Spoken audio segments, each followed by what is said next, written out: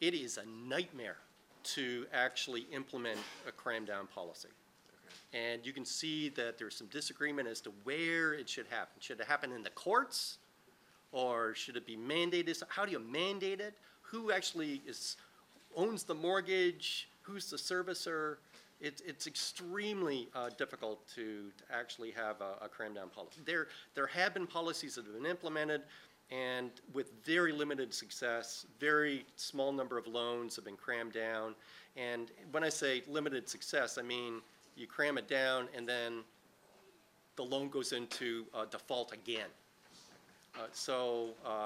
In bankruptcy, we call that Chapter 22. Okay, so, and I'm sure there's going to be another round of policies designed to this, and I guess we'll get Chapter 33.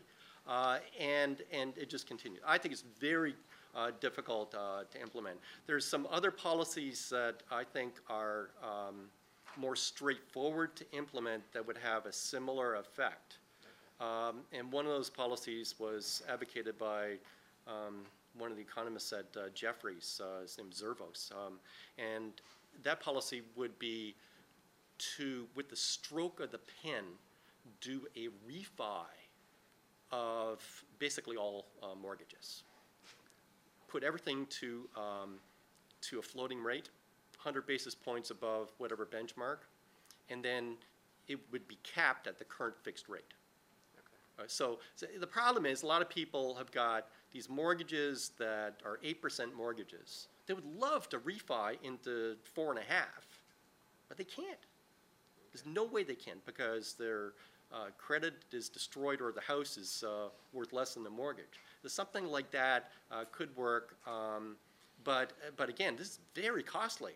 And as I said, earlier on, how much more money are we prepared to throw at the housing sector? This is a huge subsidy that we're giving. Yep. So, there's some people that, I hate to say it, you feel sorry for anybody who's being foreclosed, but you buy a house well beyond your means. It's an investment. It's not a sure thing. Yep. And why should we bail them out? That same argument goes for the banks, right? They took excessive risk. Why should we bail them out? It basically goes against the basic idea of risk and return, one of the fundamental things in finance, right? So you take some risk. Risk is two-sided. Right? So if it turns out well, then you get the high return. And if it doesn't, you don't. But we're in this mode where if it turns out well, you get the high return. If it doesn't turn out well, then the government will step in and make things whole. So I think that anything like a larger cram down policy would be kind of an administrative nightmare.